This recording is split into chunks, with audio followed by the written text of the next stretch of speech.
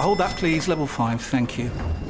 Ah, you must be one of our new interns. Yeah, hi, nice to meet you. Hi. Now, the most important thing to know is to Ertzen the Biparcel Rise plug sale. The most important thing is what? Sorry. The single most important thing is to Ertzen the Channelized Bing Bingus of the Biparcel Rise plug sale, and you'll be fine. Yeah, that sounds important. Does work chat all sound like gibberish to you? Find collaborative articles with tips from the LinkedIn community to help you get through those tricky conversations. Making work make sense? LinkedIn knows how. The Premier League All Access podcast is proud to be brought to you by Ladbrokes. Stay ahead of all the big games in the best league in the world, the Premier League.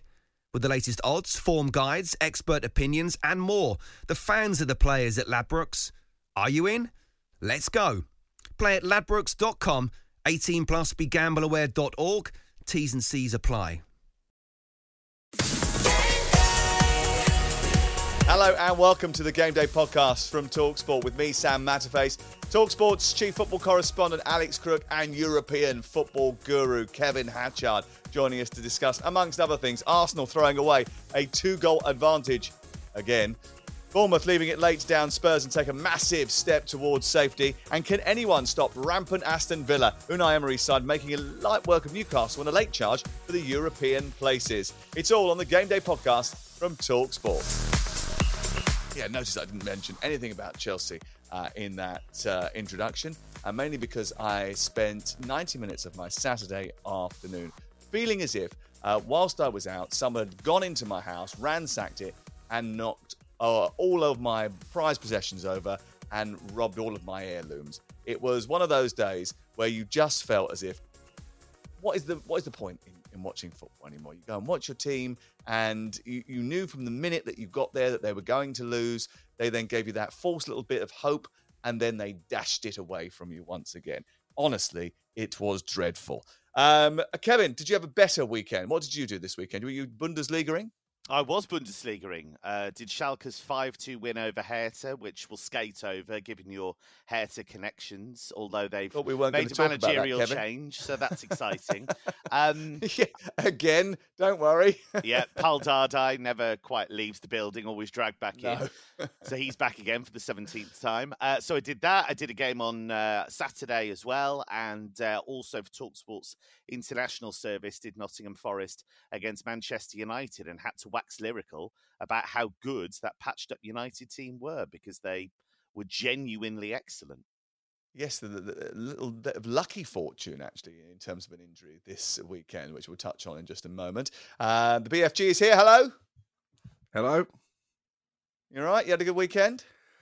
Yeah, not bad, actually. Good wins for Bournemouth and Brighton. We won't talk about Southampton because they don't exist as far as the Premier League are concerned anymore. And yeah, I was pleasantly surprised by Manchester United. I thought, apart from the Maguire handball debacle, I thought they played really well. OK, let's get to East London, where there was a huge game between West Ham and Arsenal. It's the second time in 2 weeks that Arsenal have dropped 2 points. It's the second time in a week that Arsenal have dropped a 2-goal advantage. Does that mean that it's advantage Manchester City in the title race?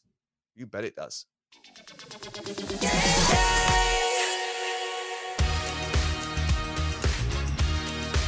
We have a magnificent title race on our hands. John Stones is absolutely on fire at the moment. Fantastic finish from Erling Haaland. Manchester City have started this game absolutely incredible. They finished Manchester City 3, Leicester City 1. An easy day at the office for City. In general, was a good victory, deserved it. Over to you, Arsenal. Really nice move from Arsenal, and that's how good they are. You blink and they'll kill you, and that's what's happened. 7 on the clock now. West Ham 0, Arsenal 1. News are ringing out already. What's the saying? 1 brings 2. 10 on the clock. It's West Ham 0, Arsenal 2. West Ham 2, Arsenal 2. No one saw this coming. Obviously, but you concede the goals that we're going to concede the first one and the second one. And on top of that, you don't score a penalty. In this league, you are in big trouble. Is this the day the pendulum swung Man City's way? When Bukayo Saka steps up to take the penalty, the whole nation's holding their breath. What we don't want to see is him missing another crucial penalty. The fact that he does has a huge impact on this game, because within seconds of him missing the penalty, Kevin, at the other end, West Ham are on the score sheet and it's 2-2. It probably was the most pivotal minute and a half in the title race so far. Yeah, if he scores that penalty, the game's over. I think that's fair to say. But I applaud him for taking them. I applaud him for being a young guy who's willing to put his hand back in the fire. I mean, if you think of all of the stuff he endured after that Euro final for England, the fact that he's willing to step up for Arsenal time and time again, I think is really quite remarkable. I think it speaks to his character. And overall, I think Mikel Arteta got it right. His team stopped playing after they were 2-0 up.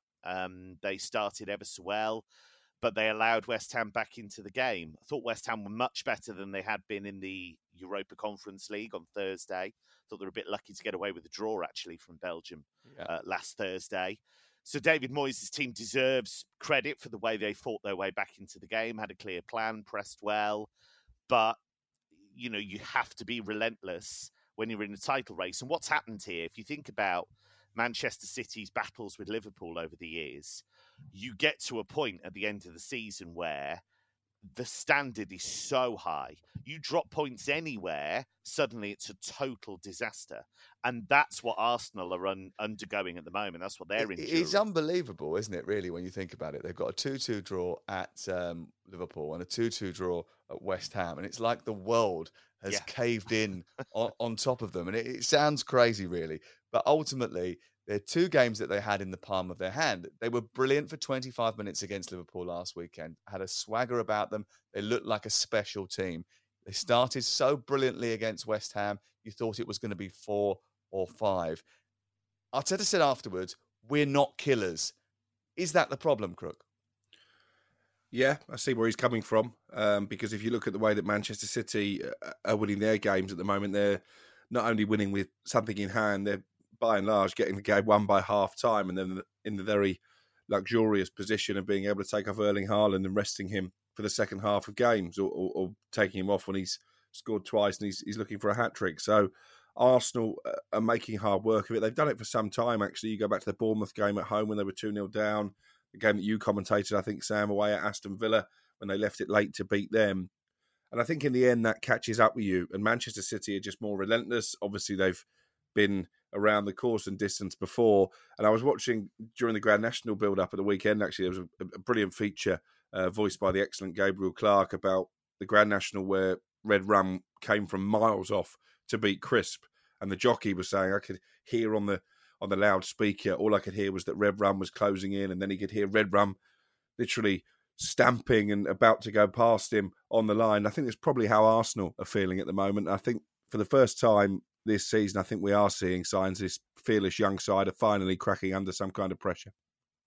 They are a young team, and I think that if you listen to some of the pundits, they'll tell you that they saw it coming. Martin Keown, for example, has been telling Crook and I for a little while that he was always scared about this game. But is that half of the problem, actually? The fact is that, you know, that they did see these games, these big sort of London derbies, this game against Liverpool, as almost opportunities to slip up rather than games that they had to hurdles they just had to jump over, Kev. Well, also, they are hard games. I mean, Liverpool, I know, are having an awful season. There's no getting around Every game's a hard game in the Premier League, though, isn't it? I mean, if you want to win the Premier League, you have to win those. Yeah, you do. That's true. I just think the Liverpool situation, they, as you say, they were brilliant in the opening exchanges. That can happen to you once Liverpool get moving with that crowd behind them, get some momentum. That can happen. This felt more like a massive slip-up, really, given the situation they were in, given the fact that, you know, that crowd at the London Stadium can be a real force for West Ham, but it isn't always.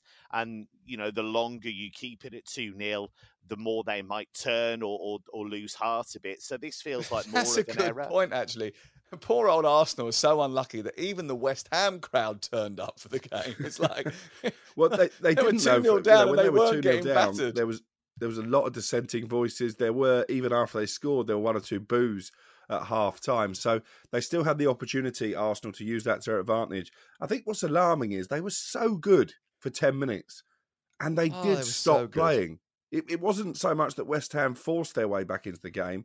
It was that Arsenal just got too casual. They thought they'd got the job done. Is that what they thought? Yeah, I think there was an element of that, absolutely.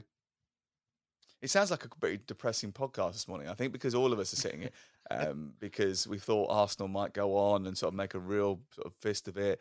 and there's a sort of realisation that maybe Manchester City are coming like that galloping horse behind them. But actually, the real reason that me and Crook are so depressed is because we might have to apologise to Martin Keown. That's what we're really worried about. I don't think there's any might about it, to be honest. We ridiculed him for saying West Ham would be a difficult game. I don't know how much pleasure he'll take in being proved right, but I'm sure there'll be a little bit. Put it this way, he wasn't shy on the text messages yesterday afternoon. That doesn't surprise me. I was like, for Christ's sake, this is the last thing I need. Look, they're still in this, though. They're still in it. They've got, I think everybody's assuming they're just going to get crushed by City later this month at the Etihad. But, they have to see that as an opportunity to show that they're still in this title race. The standard is incredibly high once City get moving like this. But they're still in the mix. No question about 145 points in the last 10 games of seasons in the last 6 campaigns. They know how to finish the job, Manchester City. They've got a ridiculous record when it comes to getting over the line. And Arsenal have never done it before. Not this incarnation of Arsenal. Anyway, a word for West Ham. Played very well. Showed a little bit of cojones to get back against the league leaders. The crowd against them after that little poor start where things could have gone the other way. But actually, David Moyes did talk about the crowd, saying, there was a few dissenting voices, but as the game went on, they really roared their team over the line. And actually, they had some good chances to go on and win the game, Crook. They hit the bar late on. Yeah, it was a good chance. It was a tight angle for Mikel Antonio, but he'll be disappointed that he couldn't squeeze the head at the right side of the post. It was good from West Ham. Once they got back in the game, they did play probably their best football of the season. Jarrod Bowen seems to be a player who's finding his form at just the right time. The issue they've got, West Ham, and I don't think they will go down, and I never really did, but if you look at the 8 fixtures they've got left to play, they only took 4 points from the reverse meeting, so it's still quite a tricky fixture list, but you have to think that taking a point at home from 2-0 down against the league leaders will give them the springboard, will give them the confidence to go on and probably survive pretty comfortably. I don't see them as one of the teams that are under serious threat. No, I think key now will be their approach to the Europa Conference League Thursday night. Massive game for them, really. I know that people ridicule the Europa Conference League, but let me tell you, if they get to a European final, those West Ham fans are going to absolutely revel in it. Somebody else is looking to try and get to a European final. Manchester City beat Leicester 3-1 on Saturday. They take on Bayern Munich live on TalkSport on Wednesday. In fact, I'm going to Leeds on Monday night and then going straight from there to Munich to do the game on Wednesday. I'm very much looking forward to it. And Manchester City, I think, are looking forward to it as well, Kevin, after basically declaring like a cricket side at half-time, taking off all of their big hitters, bringing on some of their youngsters and Calvin Phillips and saying, right, let's just get this over and done with. We've got our bags packed, passports ready. We're off to Germany. And they knew they could. That's the sad thing for Leicester. I know Leicester scored a goal, had a chance to maybe make it 3-2, but the gap was so big in that first half that they'd earned the right to make those changes. Haaland obviously onto 32 league goals. We said before the season started, we felt he was going to get bags of goals for City, and that's proven to be the case. Because you look at him, there are no weaknesses in his game. He's fast, he's strong, he's intelligent, he's got amazing technique. The guy is unstoppable, scores all different types of goals. And this is the first season of them working with him. Imagine what it's going to be like once that timing improves, once they work out exactly how to use him. I think that's going to be a devastating combination. I think is it good? Is it good for the league, do you think? No, I don't think so. I think it's good for the league to have him in it in some way, shape or form. But shouldn't he be at Bournemouth or something, just to even things That'd be up? Lovely. Do you know what? That's an interesting debate. Would he get as many goals? I think he would, but in a different way. Because I think what you'd have is he'd be the focal point of that team, whatever team he was He'd at. be the only one who scored goals in that team. He'd be the Ollie Watkins, for example, where everything is being pushed through him. So I think he would, but no, in terms of the competitive balance, and that's not me having a go at City, that's just the reality, the financial reality of what they were able to do. Yeah, and I think that's what we were saying with the Arsenal thing, and that we were a little bit depressed about the fact that they dropped points, not because we necessarily don't want City to win the league, or Crook will say, I don't want City to win the league. But more because we just want it to be competitive for longer and for there always to be the opportunity for a team like Arsenal to come through the pack and win the title, because that's what makes the league it is. With all due respect, Kev, I don't want to wake up every single September and go, oh yeah, Bayern Munich are going to win the league just by how many points. Yeah, you're absolutely right. Look, it wasn't good for Serie A when Juventus won it, as many times in a row as they did. It's not good for the Bundesliga when Bayern dominate. It's not good for the Premier League that Manchester City have had the domination that they've had. It's not good for Liga that Paris, when they don't win the league, it is an enormous failure. So that's not a situation that we want. And I think that is the way we've been heading. Thankfully, because Juventus have imploded, Serie A is now great. Because you've had Inter win it, Milan win it, Napoli are going to win it. Incredibly competitive. So that's the situation you want to get to. It would be lovely to have a situation in the Premier League where, yes, Manchester City are challenging, but Liverpool might win it, Arsenal might win it, Manchester United might win it. That's where we'd love to get to as a league, I think. Maybe we should have a handicap system. That if you've got Erling Haaland, you have to start with -9 points. Yes. They'd still do it, but yes. They'd still do it, but, it might make it more interesting over the course of the season. Baptism of fire for Dean Smith. Hard to sort of judge him on this game. And the next 3 matches are really important for Leicester City. They've got the opportunity to put points on the board. Those 3 matches will define whether or not they stay in the league or not. Most of them are live on TalkSport. In fact, over the next few weeks, most of the big matches, in fact, almost every match that matters is live on TalkSport. We've got 60 games over the course of April. It is an incredibly busy time. I think I've got 6 matches in the next 7 days, and I am very, very excited about it, and I'm sure that the other boys are as well. Nottingham Forest 0, Manchester United 2. Manchester United had serious injury problems coming into this game. So there's no Rashi, there's no Rashi, that's what my son calls him. There's no Rashford, there's no Varane, there's no Lisandro Martinez. And then all of a sudden in the warm-up, Sabitzer, who played really well on Thursday night and has become a little bit of a cult hero at Old Trafford, gets injured in the warm-up, and you're thinking, what is going on here? Then Eriksen steps in, takes his place, and runs the show. I mean, you don't want anybody to get injured, but that was almost like a little bit of luck, Crook. Yes and no. I was quite excited to see how Sabitzer could continue his form from midweek, and probably Eriksen wasn't yet at the stage really where he should be starting games, particularly not with 15 minutes notice. But you're right, he absolutely bossed that game in midfield. 1 or 2 nervy moments from Harry Maguire. We talked about the penalty already, and maybe you'll tell us, Sam, why that wasn't a handball. But apart from that, I think it was fairly comfortable. Quite damning of Nottingham Forest, actually, because they're desperate for points to get themselves out of trouble. They've got a horrendous fixture list. This was a golden opportunity for them against an injury-ravaged Manchester United team, and one they never really looked like grasping. I thought Anthony Martial did okay without actually managing to put the ball in the back of the net. Anthony was excellent, silencing some of those taunts from our own Gabby Agbonlahor. It was a very good away performance, and they're going to need to produce similar in the Europa League on Thursday to get through in that competition. I actually thought that Nottingham Forest had a couple of good chances in the game, and if they'd been able to finish off their opportunities better, they may well have got on the score sheet. I think they were absolutely robbed of a penalty. I do not understand how it wasn't a penalty.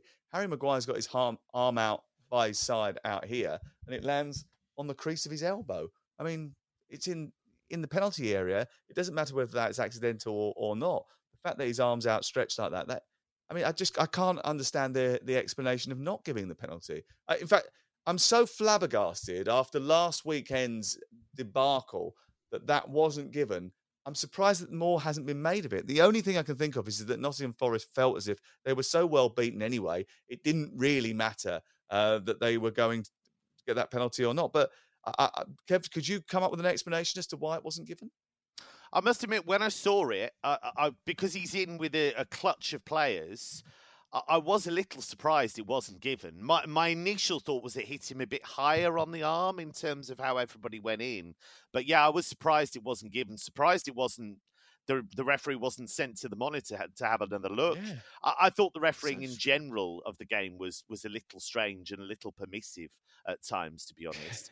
I do think United... What a great word that is, permissive. Yeah.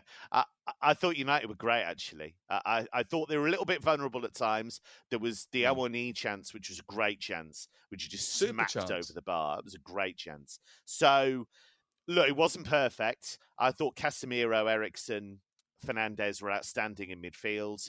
Antony was proper Antony.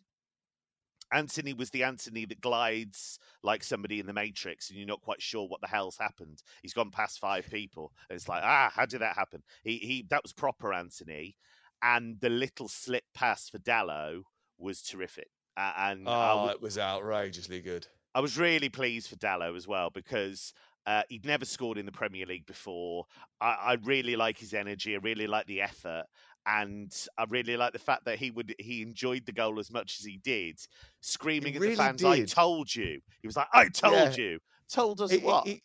What did you tell us? And also he got so angry about scoring the goal. It was like almost like a lot of frustration came out in that moment, but he seemed to be taking it out on the wrong people. It was a very misdirected outburst of emotion from Diego Dalot. His first goal, actually, since he scored against FC Sheriff in the Europa League, and his first ever goal in the Premier League, about the 900th time of asking. But he was playing in a different position this weekend. But you're right about the ball. Outstanding. The only surprise in the whole match, actually, was that Antony, when he scored, didn't score by cutting in off the right flank onto his left foot and trying to bend it into the top corner. That was the only surprise of the weekend. I think he'll be great next season, by the way, Anthony. I think he's going to be one of those players who takes a year to adapt, and I think he's going to take the league by storm next year. There you go. Early prediction. You're having a go at him, weren't you?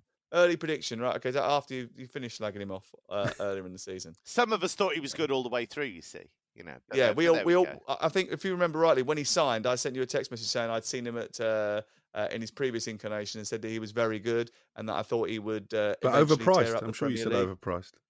I don't think I did say overpriced. I think I might have said expensive, something like that. Yeah, but you've got expensive taste, mate, so you know all about that. I love the fact that you're trying to change the narrative after you called him something like, I think you said show pony. I'm just saying, I can't remember what exactly the wording was. I thought you liked show ponies. That's your thing, Crook, isn't it?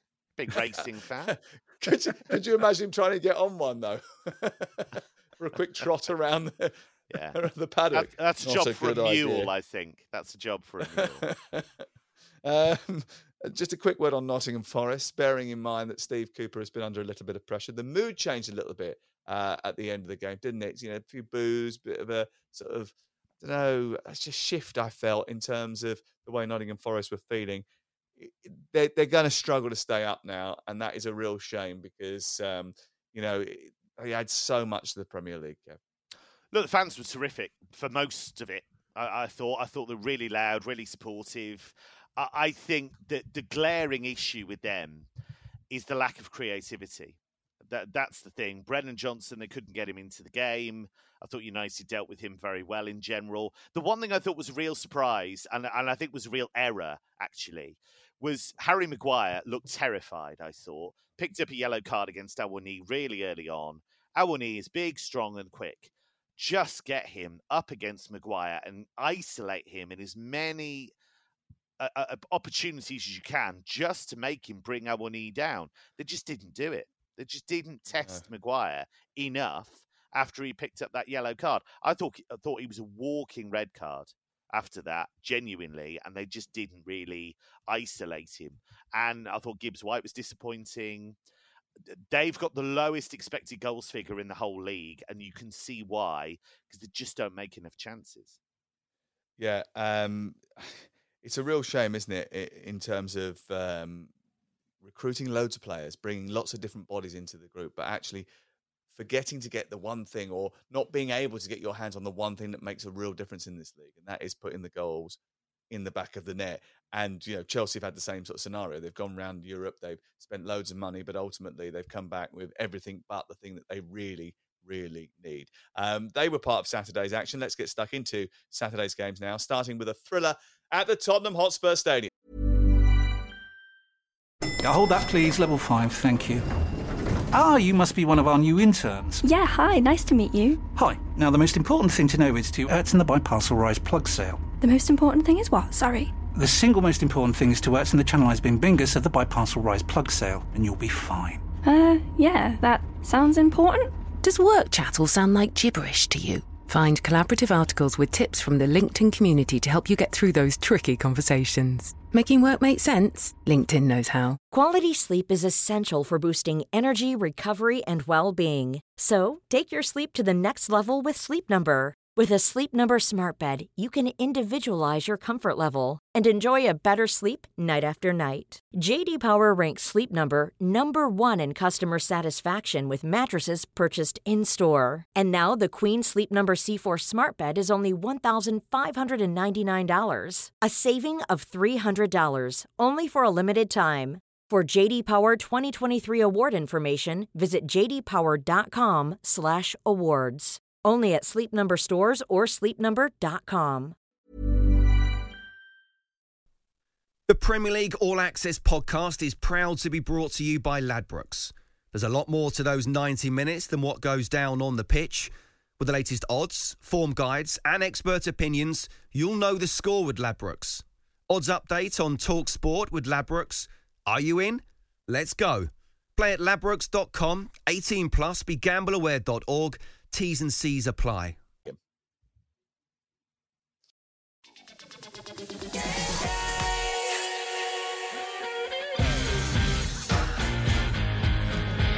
Head into the box, Buendia. Watkins! I don't need to tell you what comes next. Everton 1, Fulham 3, and it was a beautifully taken goal by Daniel James, who's had a very good afternoon for Fulham, it has to be said. It's Wolves 2, Brentford 0, and it's the substitute Hwang. He's only been on the field 5 minutes. Oh my word, what a goal! And Cissé, what an absolute screamer from the first half substitute. He goes over to the Brighton fans and takes in the adulation, both his arms outstretched, looking at them saying, how about that? Southampton 0, Crystal Palace 2, the home fans flooding for the exit, and who can blame them? And Pedro Porro beaten by Solanke. Ouattara is square, Solanke can find him. Solanke onto Ouattara, back onto his right foot! Ouattara for Bournemouth! Can you believe it? Finished Manchester City 3, Leicester City 1. An easy day at the office for City. That now puts them 3 points behind tabletoppers Arsenal, who they play next in the Premier League. Spurs 2, Bournemouth 3. Now, who saw Bournemouth beating Spurs coming? Who saw that? Who saw that coming?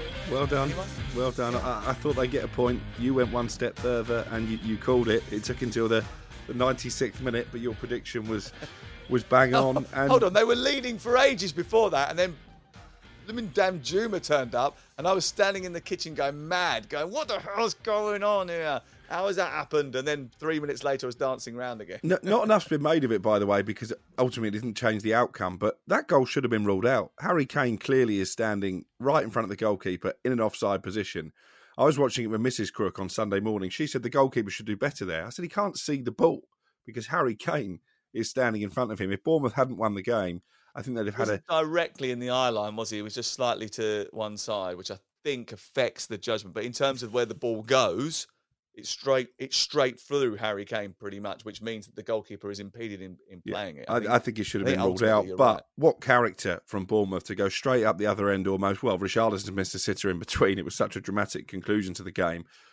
Solanke's composure, the speed of thought to tee up his mate. And then Dongo Ouattara, first goal in English football, could have been forgiven for just trying to smash it. He absolutely places it to perfection. He's been superb since coming on, while also having some issues. He was fasting for Ramadan. He had to come off very early in the game against Leicester.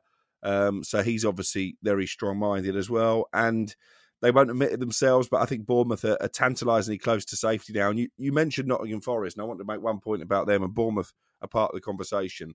Of the three teams that came up, I think most people thought that Bournemouth and Fulham would be the two most likely to go back down again, and that Forest possibly, with that home crowd, could stay up.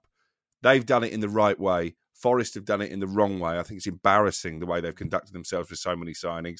So credit to Bournemouth and Fulham. They've stuck to their game plan and they're going to reap the rewards. 5 wins in the last 9 for Bournemouth. Pretty impressive. The one thing I like about Bournemouth is they play football, Kevin. They don't just sit back pragmatically, try and fight their way through games. They've got that in their locker if they need to do it. But what they do is if they are, even if they do sit back and try and nick the ball off someone, they change their tactics depending on who they're going to play. They switch formations from a 3 to a 4 if they need to. They press high up, which is what they did on Saturday, won the ball in opposition territory and created from there. And then they play. They've got footballers. They've got Billing. They've got Christie, who's really comfortable on the ball. They've got Solanke, who technically, with the ball at his feet, is good. He comes up with the odd finish now and again, and sometimes he misses too many chances. But they've got footballers in the team that want to play further up the pitch once they win it back. If they win it deep, they'll try and play their way through. If they win it high, they'll quickly get it into goal-scoring positions. And that is really important because so many teams will sit, soak, and try and sort of nick ball here and there and then not know what to do in the next phase of play. Bournemouth very much know what they're doing. Yeah, and they're a threat. That's the thing. Whereas Forest find it really, really difficult. Now, do you think Forest are still in it, by the way? You know, they're still in the mix. Still a long way to go, by the way. There's still 7-8 games still to go. I still think Forest are in this, but their away form is so poor. Obviously, that's the big issue for them. But you're absolutely right about Bournemouth. And Ouattara, I think, is a great example of that because if you looked at him in Ligue 1, he was in the middle of his breakout season. Now, when we talked about him coming in, you knew he was having a great season with Lorient. There's no doubt about that. But still very early in his football development. So what I was intrigued to see was to whether he could take that fun factor, whether he could take that boldness into the Premier League. And I think what Gary O'Neill has done is he's given him a framework to do that within. So, yes, he has his responsibilities, but you can see that he's a liberated player. He wants to run at people. He wants to make things happen. And the way he took the goal, I thought, was sensational. To have the composure in the penalty area, to have that touch, to open it up, really very impressive. And Solanke gets a lot of stick because he doesn't score enough goals. That's absolutely true. But there's always been a good player there in terms of his technical ability, in terms of his awareness. And I think we're seeing that too. So, yeah, I think you're absolutely right. They're getting the rewards for being bold in attack. Yep. Obviously, couldn't afford a proper bus, though, because they turned up 15 minutes late. And as a result of that, the game kicked off late as well. Another miserable outing for Spurs. And Davinson Sanchez is this weekend's light bulb, on and then off again. Anthony Gordon had to put up with it the week before. And now Davinson Sanchez has to as well. But then again, with all due respect, it is his own fault. He did give a ball away for the Viña goal, and then he passed the ball to Solanke inadvertently for the second goal. I mean, let's be honest. He hasn't had a very good time at Spurs, has he? And maybe that's because he's not quite up to the level that is required of a Premier League defender, Crook. Well, you talk about badly run football clubs. He's the beacon for that because they paid huge money to sign him, and he's been a disaster. He's a disaster almost every time he steps over the white line. I can understand the Tottenham fans' frustrations. It's always unsavoury when you pick on a particular individual, but they've had enough, haven't they? You look at their last two games, they effectively lost at home to Brighton. They have now lost at home to Bournemouth. They've got no chance of finishing the top four. You look at their run of fixtures, they might only get 2 wins between now and the end of the season. And, they're going to have to go back to the drawing board and have another reset and try and get a manager who probably isn't of the elite calibre, because I don't see that someone like Nagelsmann is going to take that job. I still think they might go cap in hand to Pochettino. I still wouldn't rule that out. Do you know what? It's interesting because I think a lot of Spurs fans thought I was being particularly, agitating when I suggested that there was no chance of making the top four. I said, I think, a couple of weeks ago, they've thrown away a place in the FA Cup, they've thrown away a place in the Champions League, and they will throw away their place in the top four. And the reason I was so confident about that is because these performances are not new. This is how they have been performing over the whole season. And eventually, it catches up with you. I actually don't know how they've got away with it for so long. They're fifth in the league. It's amazing because they aren't that good and they haven't been playing well at all. They've been playing below their level all season. It's remarkable. They nicked a place in the last 16 of the Champions League, by the way, in the last 5 minutes of their game. I think it was away in Lisbon or something. I did their last game. Anyway, they nicked a place in the Champions League in the last few seconds of the group stage. Oh, in Marseille. It was in Marseille, wasn't it? Yes, sorry. It was in Marseille. They nicked that place. They didn't deserve it, and they got a little bit lucky with the other results. They played poorly in that competition. They've been really poor in the Premier League. And, Stellini's conducted himself really poorly. He conducted himself poorly on the touchline the other week, and he fell out with Roberto De Zerbi, and now he's fallen out with Gary O'Neill as well, refusing to shake his hand after the game. There's one common denominator here, and that is him. So obviously he needs to improve his conduct in and around other football people. We did speak to him though afterwards and asked him why he did bring on and then take off Davinson Sanchez, and this is what he had to say. Yeah, I thought it was too early in the game to change the system in the second half.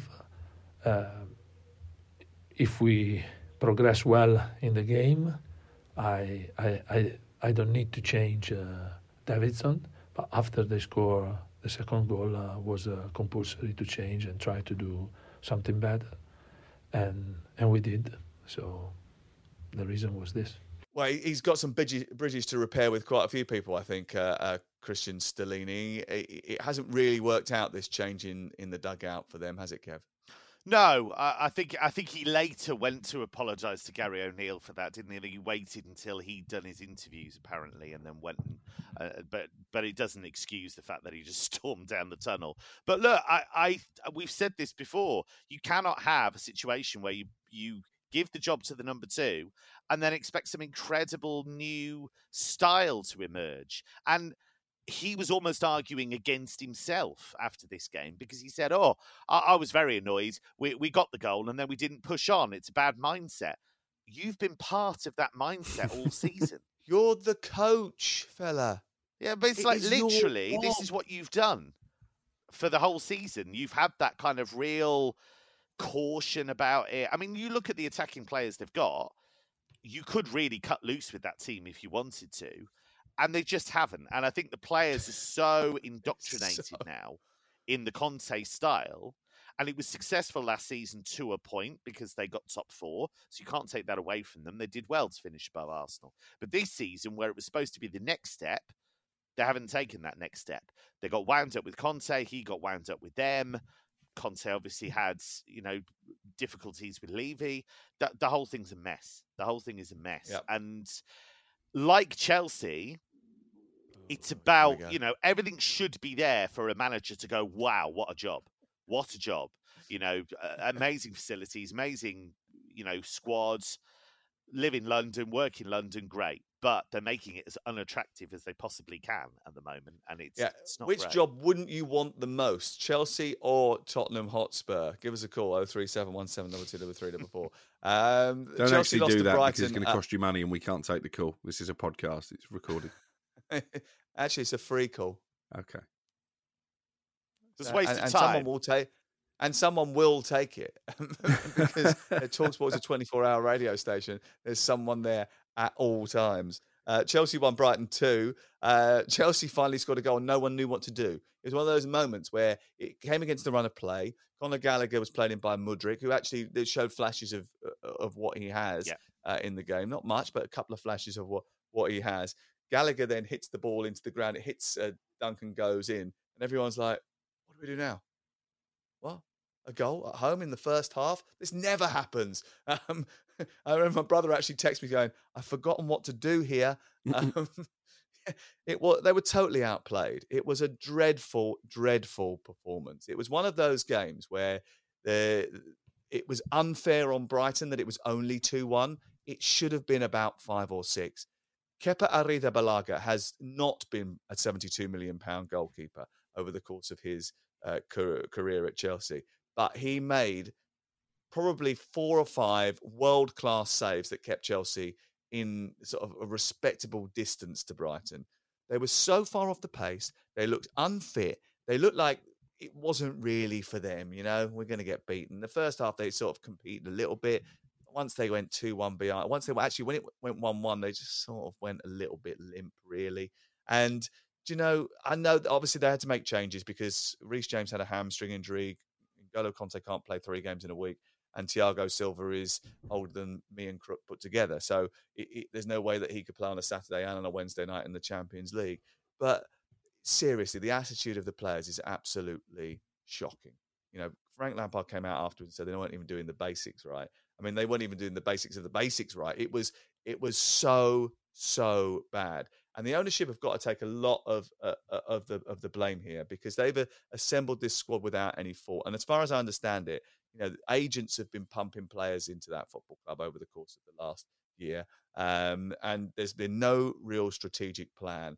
And whoever goes into that club, whoever it is going to have an incredible job in trying to turn it around, because there's too many players that are obviously confused about what the future holds for them. They don't know what's going on. They've probably got 2 or 3 players in their position that they're fighting for. They don't know if they're going to be in the team next year. There's literally nothing to play for this year, because they know they're not going to beat Real Madrid. And even if they do, they're definitely not going to beat Manchester City. So the season is over, and that's how they're approaching football matches. The feeling at the training ground, from what I understand, is embarrassing, really. Can I congratulate you on blaming everybody there apart from Frank Lampard? That is magnificent. Well done, the chief Lampard cheerleader. What would you like to blame? What would you like to blame Lampard for? Well, he's still setting the team up. He's still the one who's trying to come up with the game plan. Listen, what you've got in the Chelsea dugout. If you speak to any of the players, if you ask Raheem Sterling what he thinks about the game plan, he'll say, "This is great, because I feel like we're more prepared than we have been over the course of the season." But ultimately, what is it you want on the sidelines at Stamford Bridge? You've got context. You've got a route to Raheem. You ask that question and see what comes back. In one dugout, you've got a manager who is in a position that his CV doesn't really warrant. In the other, you've got an absolute magician in Roberto De Zerbi. So to expect Frank Lampard to set a team up to beat De Zerbi, I think is fanciful in the extreme. And when you're an interim manager, Wreck-It Ralph found this last season. You've just turned that around on yourself. When you don't have that authority in the dressing room, because players know that you're only stopping by, you're not going to be there at the end of the season. It means the message gets diluted. That's if they're listening at all. And when he comes out and chucks them under the bus 3 games into his tenure, I'm not sure that's going to help anybody. Well, you've just answered your own point, because ultimately he isn't qualified to do it, and he isn't going to be there long term. So you're blaming Frank Lampard is the wrong thing. It's not Lampard's fault that he got the job. He should never really. He's never going to turn down the chance of managing Chelsea. That's not going to happen. When you're Derby manager and Chelsea come along and say, well, we've got a transfer embargo, any chance you can come in?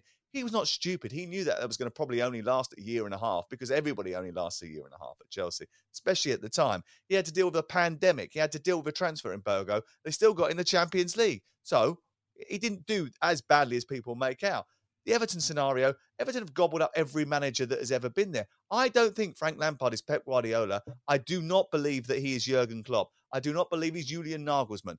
I believe he's a young football manager who was taken from the Championship and who's given a job because of the fact that he was an England great and a Chelsea absolute stalwart. It was probably too much for him too early. Now, ultimately, the reason he's come back is to help out, because Bruno didn't want to do it, and because Potter couldn't do it. And Potter, by the way, has got a lot more coaching experience than Frank Lampard, and he couldn't get a tune out of this group. So expecting someone who didn't bring them in, hasn't got a relationship with them, to come in out from the cold and change a complete mess of a culture in 3 games is stupid. But it was never going to happen. And that's okay, because they're getting to the end of the season and then they're going to spend a load of money again on getting in a big name manager and hope that he can wave a magic wand. You're in the same territory as Manchester United were in a year ago. The next appointment through the door is the most important. They need someone who can come in, command the dressing room, and somehow work out what the best tactics are with that rabble of a squad that they've assembled, Kevin. But there's a general point about managers here, and there were pundits who were quite happy to say about Roberto De Zerbi, he doesn't know our football. They were quite happy to look at his CV. And you're talking about Graham, aren't you? Not just Graham. The same pundit who describes Casemiro as a steady Eddie. But not just Graham. There are others. But yeah, he was the chief when it came to this. And he got it completely and utterly wrong. And he completely got it wrong when he looked at his CV, because he was saying, no, he hasn't been here long. He's been at loads of different clubs. If you actually took time to scratch beneath the surface, and I said this at the time, if you actually took time to look at his CV, it was all individual circumstances, and a lot of those clubs wanted to keep him. But if you look at Benevento, for example, when he was there, they were getting smacked every week. They were bottom of Serie A. Those players were not up to it. But what he did was he put a style in. They were bold. They tried to play his football, and he got a lot of plaudits for that. And people noticed, and they went, well, these players are terrible, but look what he's doing with them. And Sassuolo, he was able to build something over years, and he learned. He had a lot of defeats, he had a lot of knocks, and he learned. And that is how you become an elite manager. Can't all be like Guardiola. He's a one-off. Can't all be like Guardiola and just parachute yourself in and do this incredible job. And even he had experience before that to a certain extent. And so somebody like De Zerbi has really honed that craft over years.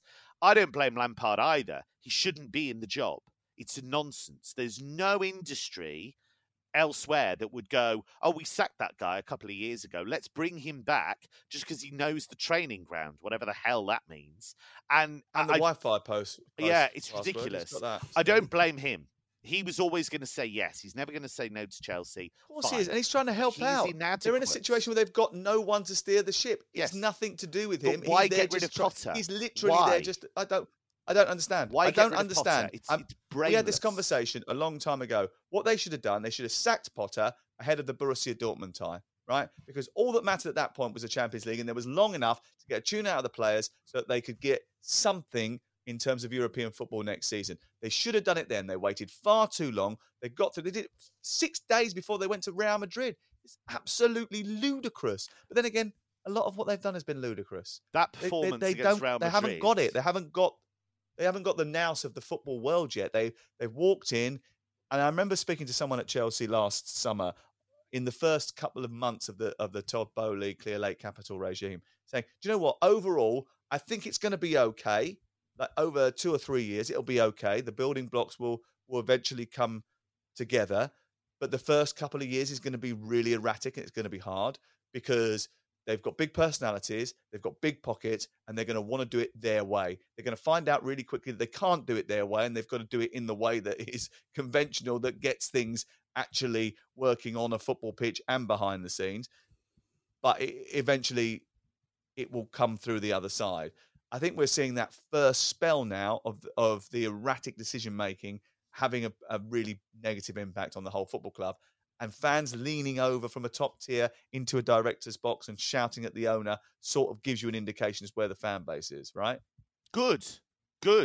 Fans, as long as it's not abusive. I don't know exactly what the content was. I've seen the. Well, I don't think they were asking what he was having for dinner, Kev. I'd imagine there was a fair amount of abuse. But in terms of as long as it's not. Bowley, we're not happy with the way that the team are playing. No, that's how I would do it. No, it's Chelsea, but you're being a little bit ambitious there. Yeah, that's fair. But look, I've got no problem with that. Fans should be able to. Fans pay their money. They should be able to have dialogue with the owners, however strong that dialogue happens to be. But they've made a mess of the whole thing. And they've signed some good players. They can spot a player, no question. Some of the guys they brought in, I think, are terrific. Love Mudryk, love Fernandes. I think that they've made some really good signings in that regard. But you have to get rid of the other guys first before you bring those guys in. And it is a shambles. And I think the Lampard thing is actually the nadir of the whole thing. And again, it's not his fault, but it's such an embarrassing sign of how much they're on the run from the fans. Oh, let's bring in Frank as a mascot for the rest of the season. He knows the club. He used to play for Chelsea. The fans will love that. Rubbish. Absolute rubbish. Stay with Potter for the rest of the season if you have to, and sort everything out in the background. Because otherwise, because he would have taken that, Potter would have gone, okay, I'll just get on with it because I know what's going on in the background. They're going to replace me, fine. But he'd have had the dignity to do that, I'm pretty sure. But to bring in Lampard just as a kind of fluffy mascot for the rest of the season is a nonsense. It's an absolute nonsense. And it shows... All the big managerial changes this year have actually gone awry, haven't they? Southampton, really, man alive. What a bad decision that was to get rid of Hasenhüttl. You know, Bayern Munich actually particularly worked out. Yes, didn't agree with that 100% either. well, has it? I mean, they've had a bit of a bad time. Not at Aston Villa, though. Their change of manager seemed to work out pretty well. Aston Villa 3, Newcastle 0. By the way, they were brilliant on Saturday. Watkins was absolutely sensational. And listening to Ollie actually after the game was really interesting because he was saying that the way it's happened is pretty simple. My strengths are running in behind. It's not having a fight with central defenders. It's not running the channels. It's getting in behind and people finding me. So the manager says to the guys, once you get the ball, look for Ollie and play it over the top.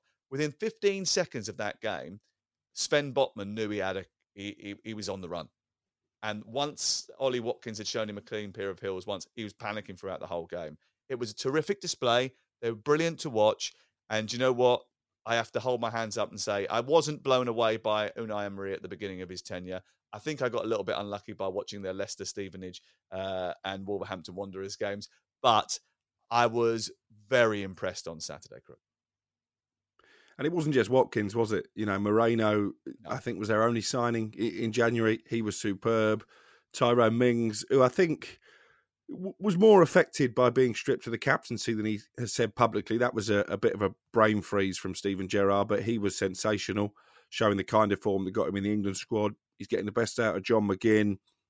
I think he's been terrific, Unai Emery. I think their charge has come too late for the Champions League places in terms of the fact they've played more games than everybody else, but they've got every chance of getting in Europe. To go from 17th, where they were when Gerrard left, to even be in that conversation, I think makes Emery a contender 16th. For manager of the season. 16th, I think it was. 16th, sorry. That one place is all important. I don't think they'll make the top 6, sadly, because they've got tough games to come between now and the end of the season. And I think the other teams have got games in hand on them, around them. So I think they're in a little bit of an advantageous position at this moment in time. But you never know, because the end of the season is one of those weird things where certain teams do take their foot off the gas. So there's every chance that could change. Newcastle looked a little bit light, I thought. They had a couple of good chances. There was one brilliant ball from the right-hand side, which was just off the pace in getting to. He should have dived in and prodded that home. Didn't do so. As a result of that, Almiron had a big chance as well. They missed chances, I think, on Saturday, and to make it more of a game in that second half. But look, they're still favourites for top 4, I think, because the other contenders are Tottenham Hotspur. And Brighton. Let's get to the rest of Saturday's. No, Brighton aren't contenders for top 4. They're contenders for the top 6, and that will be an amazing, outstanding achievement. Don't try and drive them into the top 4. It's not going to happen. You're going to be thoroughly disappointed. Aren't there 2 games in hand, Manchester United and Newcastle? Maybe they can make the top 4. Manchester United and Arsenal, I think, actually. They've got to play Newcastle as well. They have, yeah. Yeah, so it's a big game, especially at the top end of the table. Right, okay, we'll preview those when they come around. They'll probably be live on TalkSport because most of the games are. Let's get to the rest of Saturday.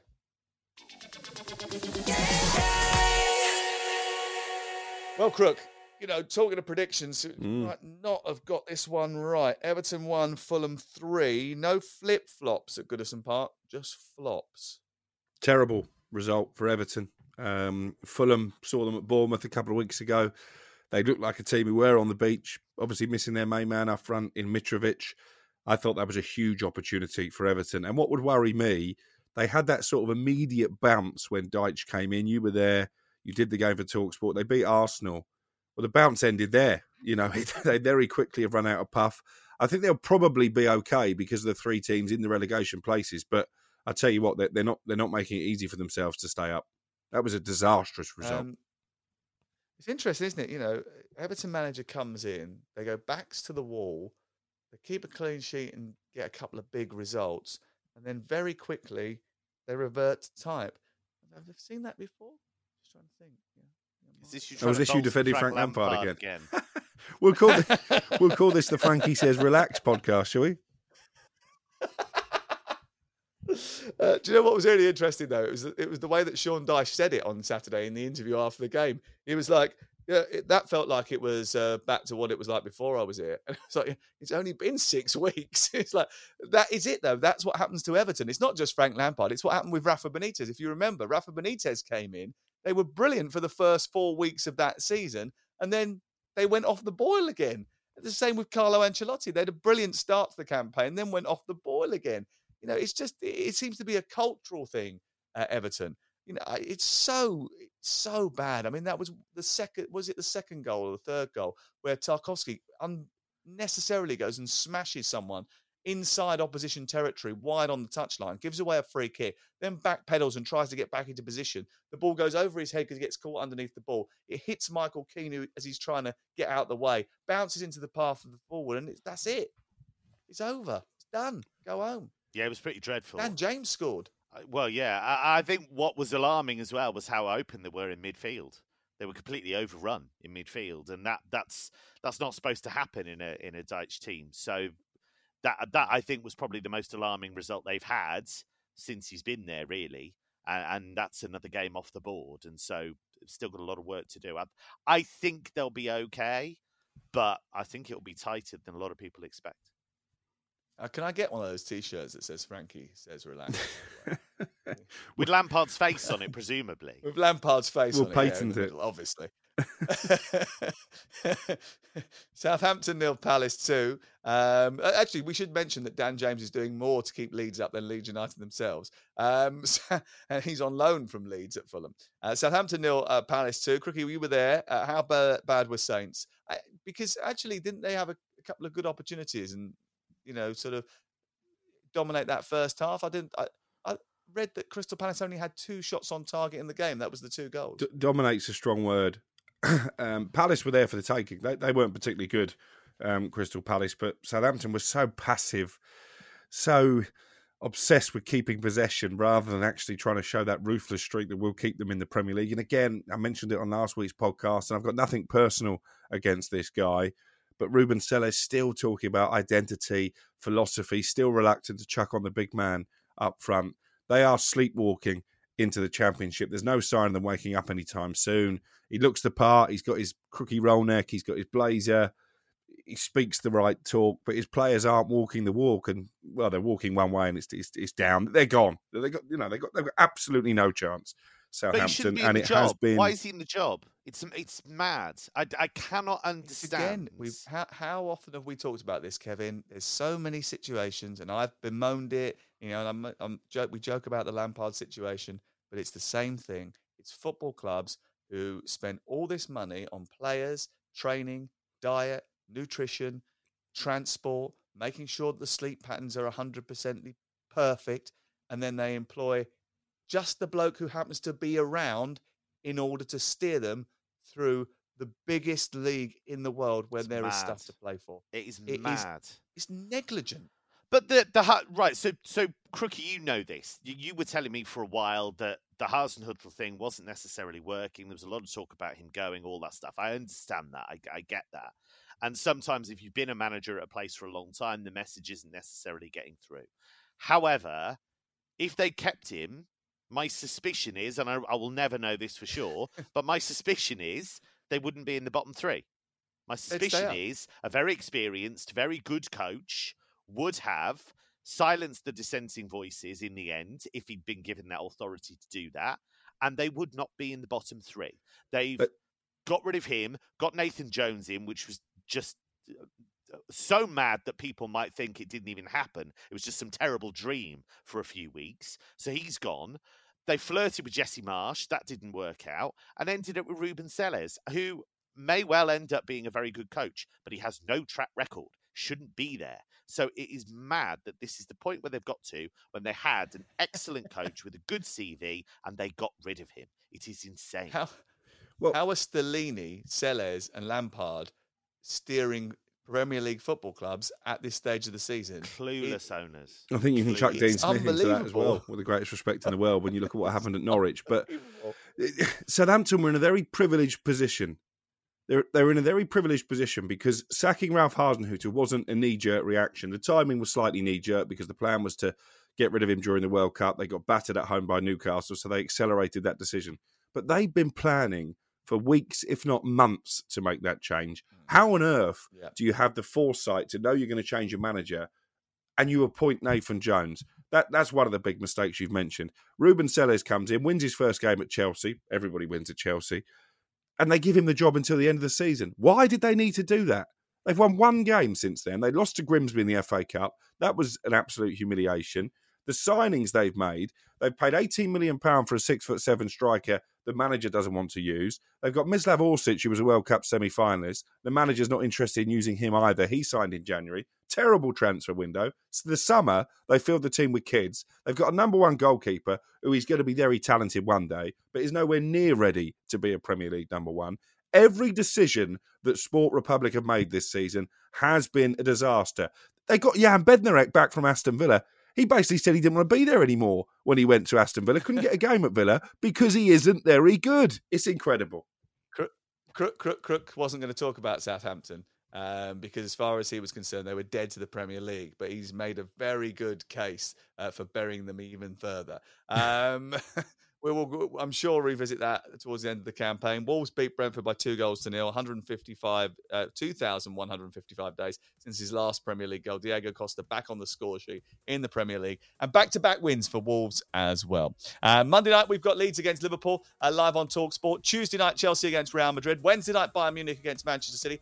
Thursday night, Sevilla against Manchester United and West Ham against Genk. And Friday night, Arsenal against Southampton. Wall-to-wall football on the station where the matches matter. TalkSport bringing you the best games as we reach the run-in.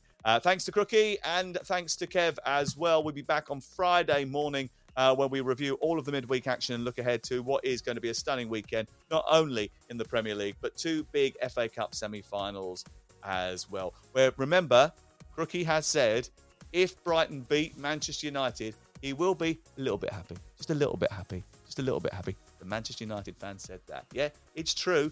You can tweet him. It's at Alex_Crook. This is the Game Day podcast from TalkSport.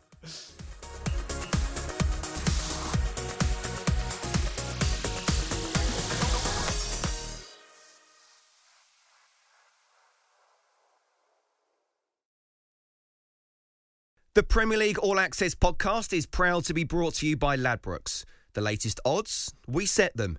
Form guides, we've got them. Expert opinions, we share them. The best fans in the world deserve the best. Be match day ready before the whistle blows with Ladbrokes. Odds update on TalkSport with Ladbrokes. Are you in? Let's go. Play at ladbrokes.com. 18 plus. BeGambleAware.org. T's and C's apply.